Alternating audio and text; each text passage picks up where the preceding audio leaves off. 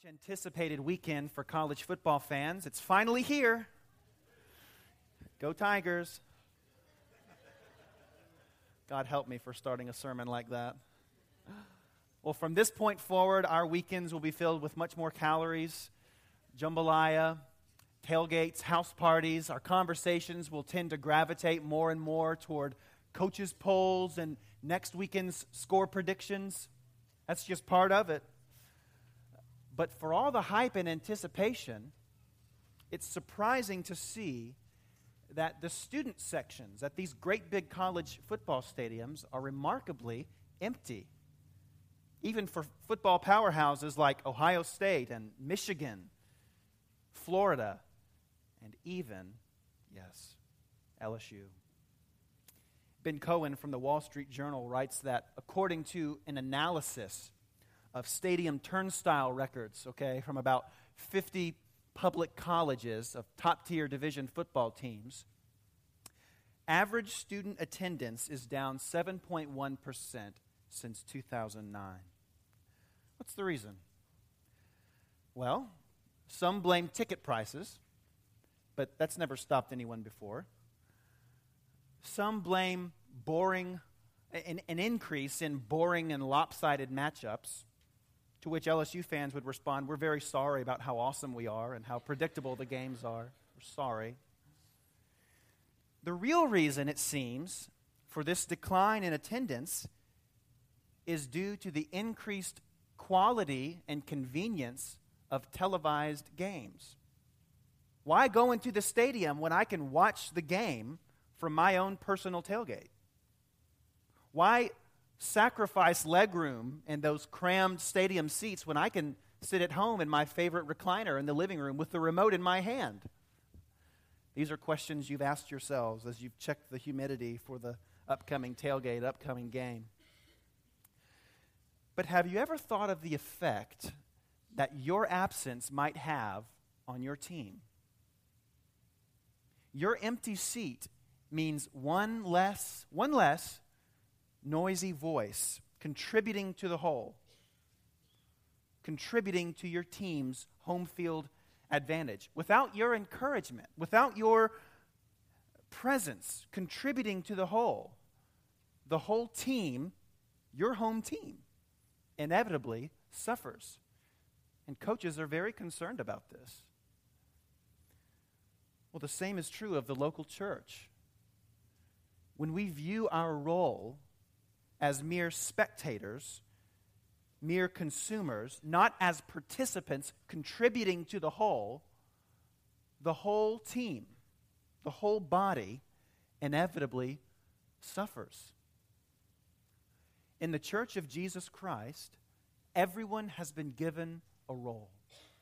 The New Testament refers to this role as a spiritual gift. And the goal of the Christian life is to use our spiritual gifts to build up the body of Christ, to build up the team. Our text for this morning, as Dr. David said, is Ephesians chapter 4, 11 through 16. I invite you to turn there with me in your Bibles. That's page 977 in the black Bibles we provided for you. Aren't you thankful for Bibles we can read? Isn't that awesome? Paul is writing to the church of Ephesus. He's telling them about the gifts that Christ has given to the church. And let me briefly inform you of the context. So once you arrive at Ephesians 4, look just before verse 11 at verses 8 through 10. These are three verses that have confused many, myself included, yourself included undoubtedly. But when you read them in context with Paul's larger thought, which is what we're trying to do, they make a whole lot of sense. So listen to verses 8 through 10. Let's actually start with verse 7. Remember, Dr. David read, "But grace was given to each one of us according to the measure of Christ's gift." Now stop for a second. You might say, "What do you mean? You mean somebody has more grace than I have?" Well, Paul's not talking, this is going to be great because it's alliterated. Paul's not talking about saving grace. He's talking about serving grace. Eh? So that's a good way to remember that. Don't be astounded as you read this text. Paul's saying that we've been given different measures, different types of serving grace from the same source. So let's continue reading verse 8 through 10. Therefore it says, when he ascended on high, he led a host of captives, and he gave gifts to men. In saying he ascended, what does it mean? But that he had also descended into the lower regions, the earth. He who descended is the one who also ascended far above all the heavens, that he might fill all things.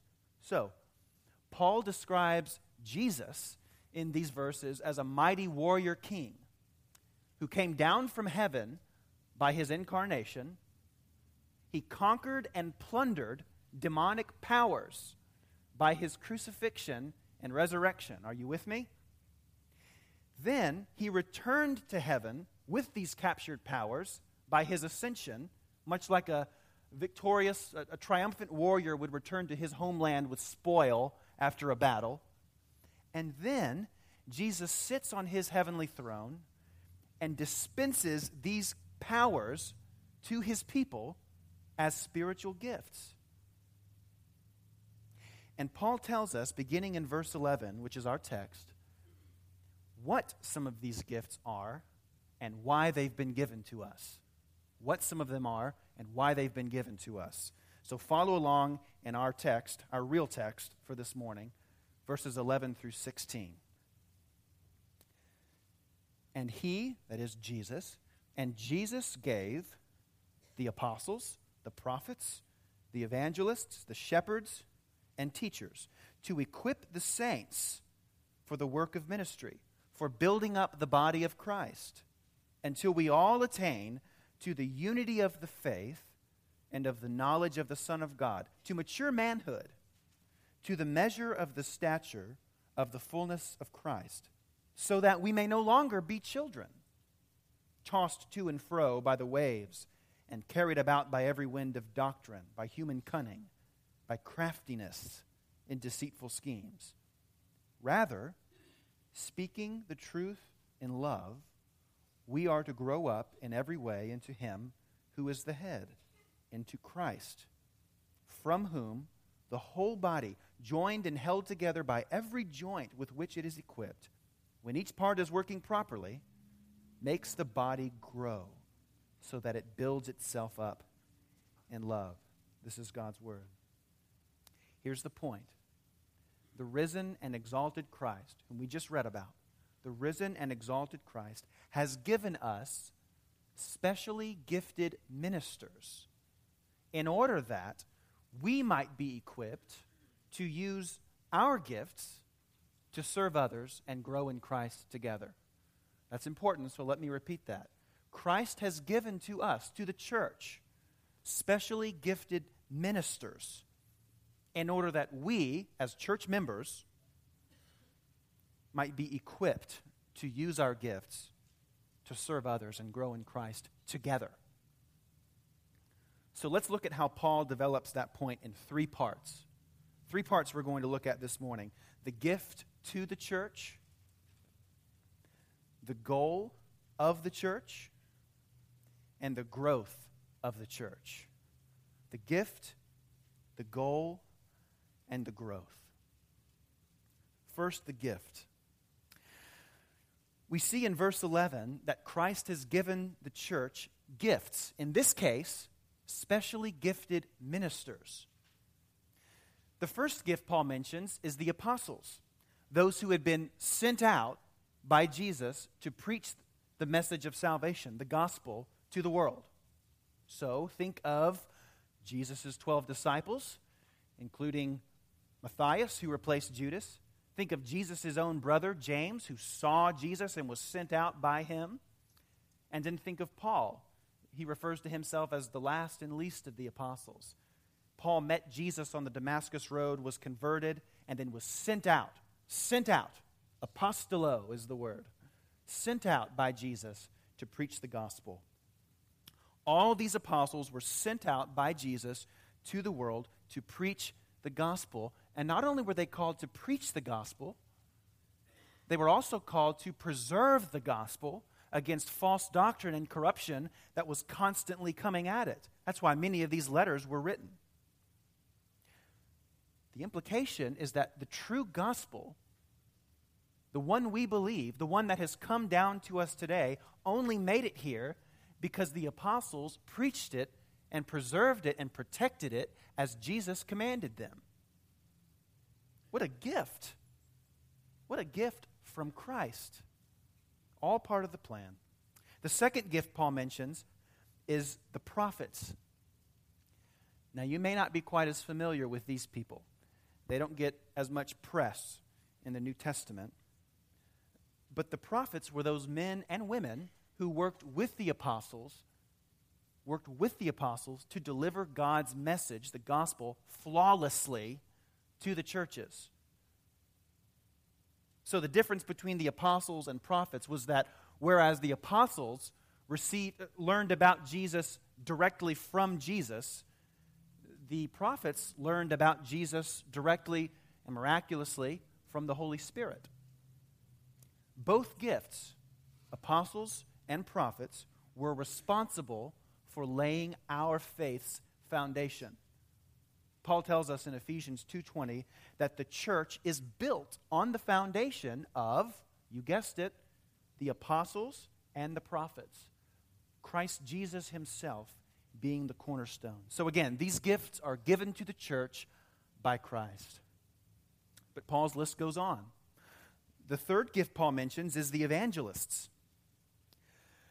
Now, in one sense, we're all called to be evangelists, but the evangelists to which Paul is referring here are those who are actually pretty good at it. These are the people who have been specially gifted with a heart for the lost and an ability to communicate the gospel clearly and winsomely to them.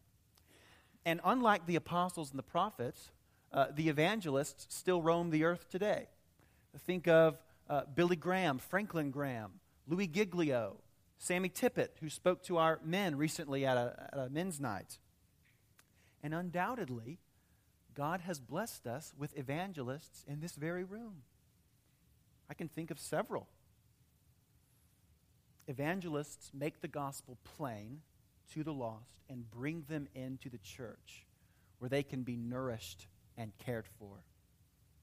And that brings us to Paul's last gift in this verse, which might be listed, I realize, as two gifts in your Bibles, but we have very good reason to believe that these two gifts can be hyphenated and combined based on the way Paul uses these gifts throughout the rest of the New Testament. The last gift is shepherd teachers. We can just hyphenate those two. Shepherd teachers. These are the men who tend the flock of God, shepherd, and who teach the flock of God, shepherd, teacher. Today we simply call these men pastors.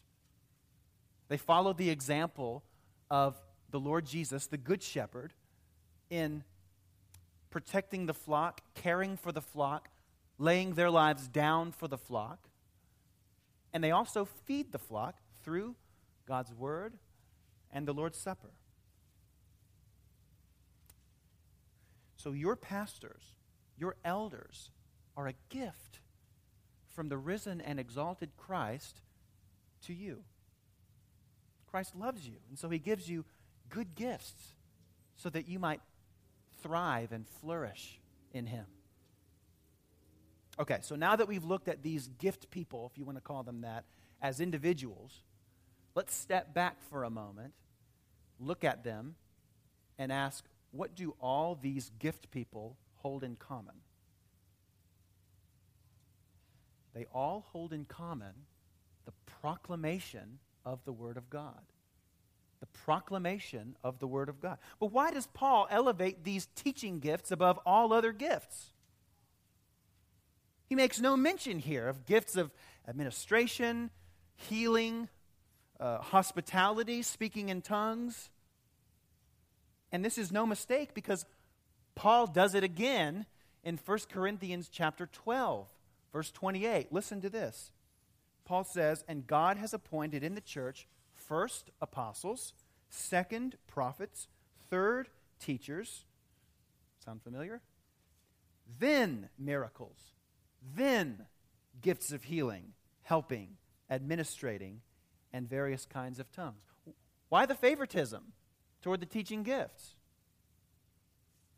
Well, the precise answer, in the words of John Stott, is that nothing is more necessary for the building up of God's church in every age than an ample supply of God-gifted teachers. Nothing is more necessary for the building up of God's church in every age than an ample supply of God-gifted teachers.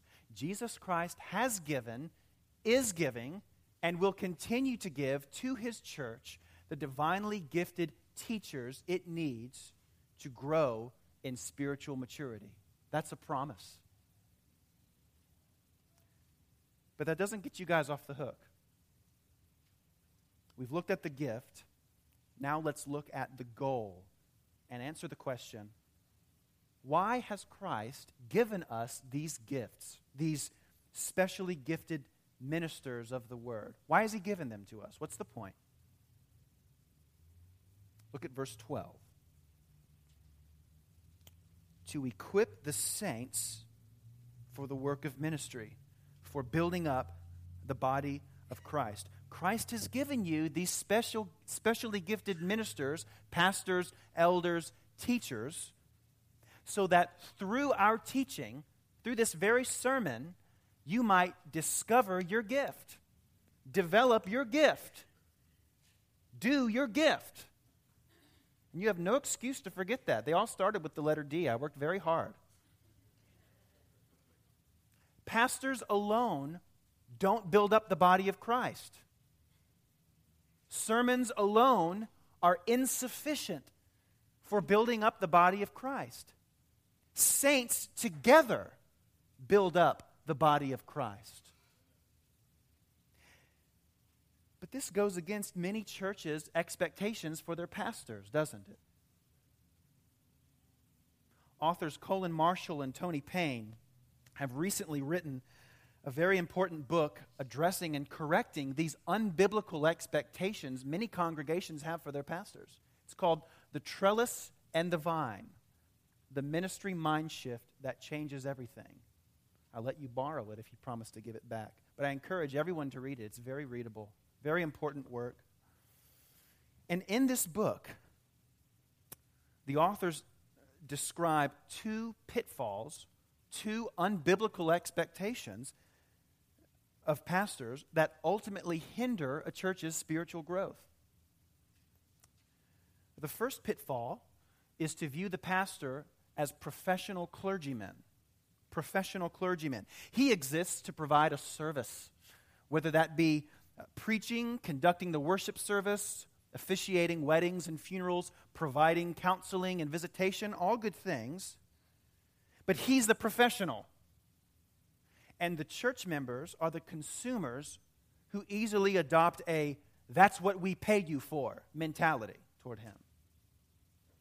It's unbiblical. It's destructive. The second pitfall is to view the pastor as CEO. CEO.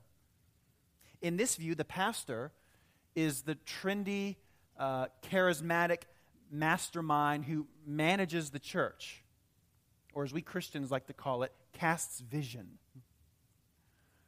He MCs a fantastic worship service. He coordinates these highly successful programs through the week. He runs the church with his specialized staff posse like a department store is successfully run. He's the guy in charge. And the church members are either spectators or followers who easily adopt a "have you met our really cool pastor" mentality. It's probably how you guys think of me. You need to repent of that. It's hard. Both of these pitfall models merely exemplify our consumer culture rather than the New Testament blueprint for what a pastor is. I hope you see that. The New Testament pastor is not a professional clergyman. He is not a CEO. He's more like a trainer. He teaches people how to minister effectively. He's a leader and a coach. He exemplifies in his own life a commitment to the body of Christ. He's one of the church members, after all. And so he exists to help and encourage other church members to use their gifts to build up the body of Christ.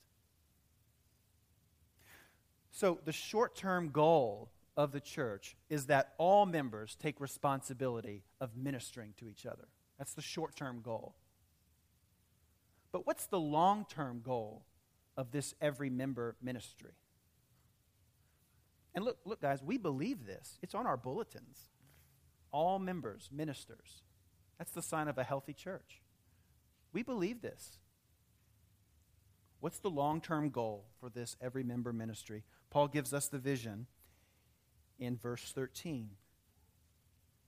Here's the goal. Until we all attain to the unity of the faith and of the knowledge of the Son of God, to mature manhood, to the measure of the stature of the fullness of Christ. Notice, Paul does not say, until we each attain. He says, until we all attain. You see, when we begin ministering to each other, our selfish goals of individual spiritual stardom fade. And the biblical goal of unified spiritual maturity emerges. The Christian life is not a race to see who can reach holiness the fastest. It's more like a war. We're all on the same team, and we're striving to make it home together. Pastor Mark Dever tells the story of a young, zealous Christian, a gifted evangelist actually, who attended his church for several years, but never expressed any interest in joining the church as a member. And Pastor Dever, in time, decided to ask this man about his reluctance in joining the church, to which the young man responded, "Join the church? I honestly don't know why I would do that. I know what I'm here for, and those people would just slow me down." To which Pastor Dever responded, "But did you ever think that if you link arms with these people, yes, they may slow you down, but you may actually help to speed them up?" Friends, this is the whole point of church membership. It's the whole point. Paul is calling us to sacrifice our individual spiritual paces so that we might one day arrive at the heavenly finish line together. Isn't that beautiful? Why is that so beautiful to us? It's beautiful because it retells the story of what Christ has done for us.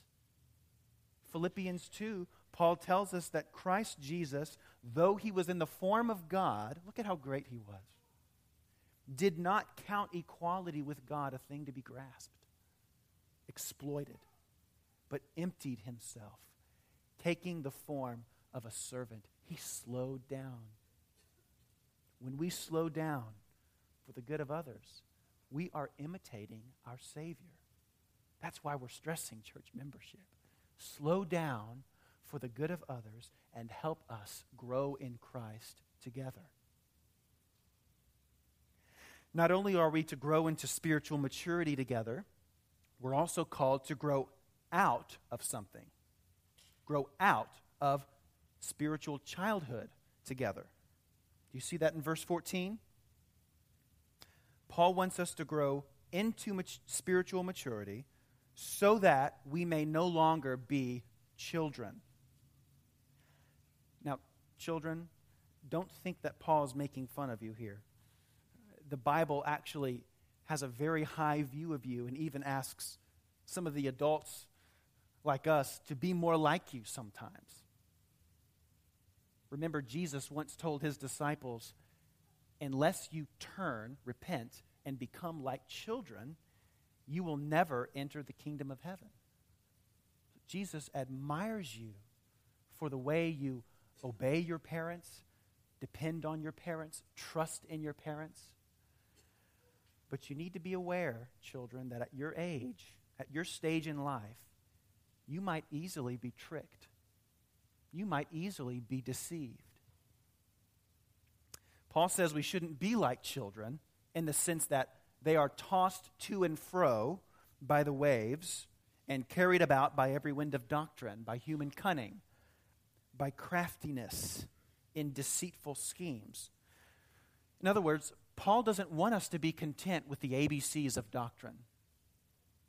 Paul wants us to be careful theologians, each one of us, not so that we can be pompous, that would defeat the whole point, but careful theologians so that we might be better equipped to help other people, to speak God's word to them clearly and accurately.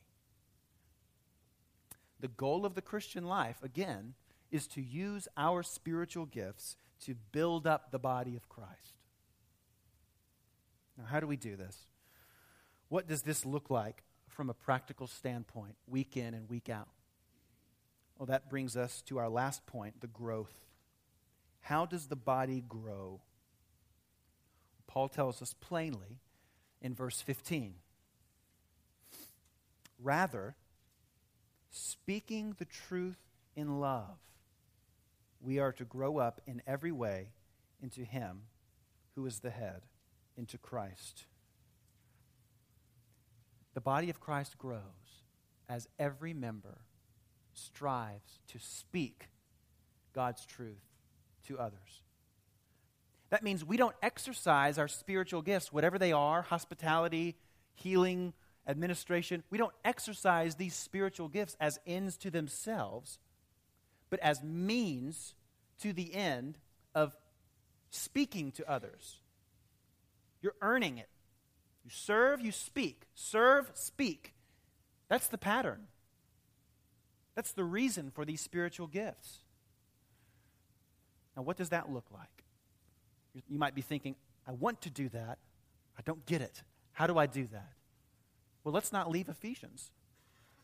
Look at Ephesians chapter 5, the very end of verse 18 through 19. Ephesians 5, end of 18 through 19. Paul says, be filled with the Spirit. How? By addressing one another in psalms and hymns and spiritual songs. Addressing one another. Speech. Have you ever viewed your singing during our time of musical worship as a source of encouragement to those around you? That's why we keep the lights on when we sing. Unlike some other churches, we want to look around at our brothers and sisters in Christ and declare these truths to them melodiously. And notice that Paul doesn't prefer one style of music to another. He mentions them all. Psalms and hymns and spiritual songs. In other words, if it's true, sing it. You don't have time for preferences. There's no time for that. You have a role to play. Speak the truth, singing. Well, we can speak the truth in love by singing it to one another. That's why we sing. Here's another way. Next chapter, Ephesians 6:4. Parents, this is for you. And a little bit on a different front. Paul says, fathers, and we certainly include mothers in this as well, do not provoke your children to anger, but bring them up in the discipline and instruction of the Lord. Instruction. Parents are to raise their children by giving them a steady diet of instruction, speaking the truth in love. Don't you love and appreciate the way Paul says this? You speak the truth, and that can be hard sometimes, but you soften it with love. That's the Christian way. You speak love, but you give it stability with truth. And this is no surprise. This is what the Spirit produces in our lives. He's the Spirit of truth, and the first fruits that He produces is love. Love, joy, peace. Love. Speaking the truth in love to our children. Here's a last way in a more general way. Colossians 3:16. You can just listen. Colossians 3:16. Paul says, "Let the word of Christ dwell in you richly, teaching and admonishing one another in all wisdom." Paul says that when we gather together as a church family on the Lord's Day, that's why he says one another. He's expecting us to be around others. When we gather on the Lord's Day, all of us are called to teach and admonish one another, not just the preacher. And in order to do that, friends, we must walk on this campus with a ministry mindset. We got 3 hours, 9 a.m. to noon, to speak the truth in love. We cannot afford to be on autopilot as we come here. We must take advantage of every opportunity to steer our conversations toward subjects that can be spiritually beneficial toward one another. We cannot underestimate the importance of our words, that our words have in the lives of our fellow Christians. Dietrich Bonhoeffer has wisely said that sometimes the Christ in our own hearts is weaker than the Christ in the word of other Christians. Our own hearts are uncertain, but those of our brothers and sisters are sure. Then he says, the goal of all Christian community is to encounter one another as bringers of the message of salvation. That's the goal. That's the point. Isn't that a tremendous thought? And practically, those deep conversations can begin simply by asking 2 questions. How are you doing? And how can I pray for you? That's it. How are you doing? How can I pray for you? And then let the Holy Spirit work through you. Maybe it begins with LSU football. Steer it. Got 3 hours. Encourage one another. Teach it. Speak the truth in love to one another. And look what Paul says happens when every member is serving and speaking the truth in love. Verse 16. The whole body, when each part is working properly, makes the body grow so that it builds itself up in love. We grow in Christ, we grow in love, but each part must be working properly. Each member must be using their gifts to serve and to speak, contributing to the good of the whole. Your empty seat matters deeply. So what's stopping you, Christian, from using the good gift that Christ has given you?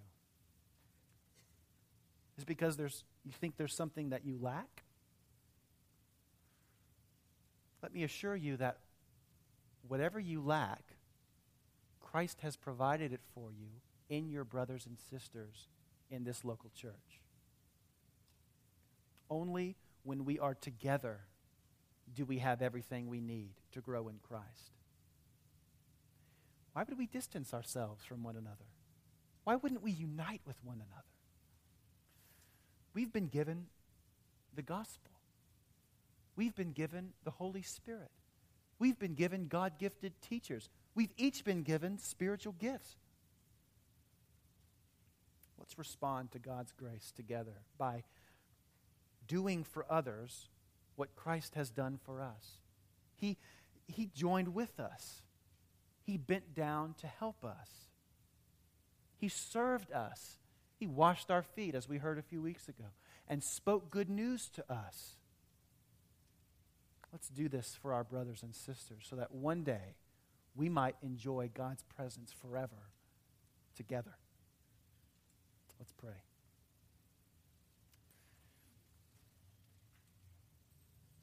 Heavenly Father, thank you. Thank you for giving good gifts to your children. Help us to use all that you've given us, not for selfish gain, but for the good of others. Open our lips toward each other that we might retell your goodness again and again and again to our brothers and sisters. We desire for this church, your church, to be built upon the foundation of Christ and the message of salvation. Help us, God, to strive together to that end, that you might receive glory in all we do. We ask this in Jesus' name. Amen.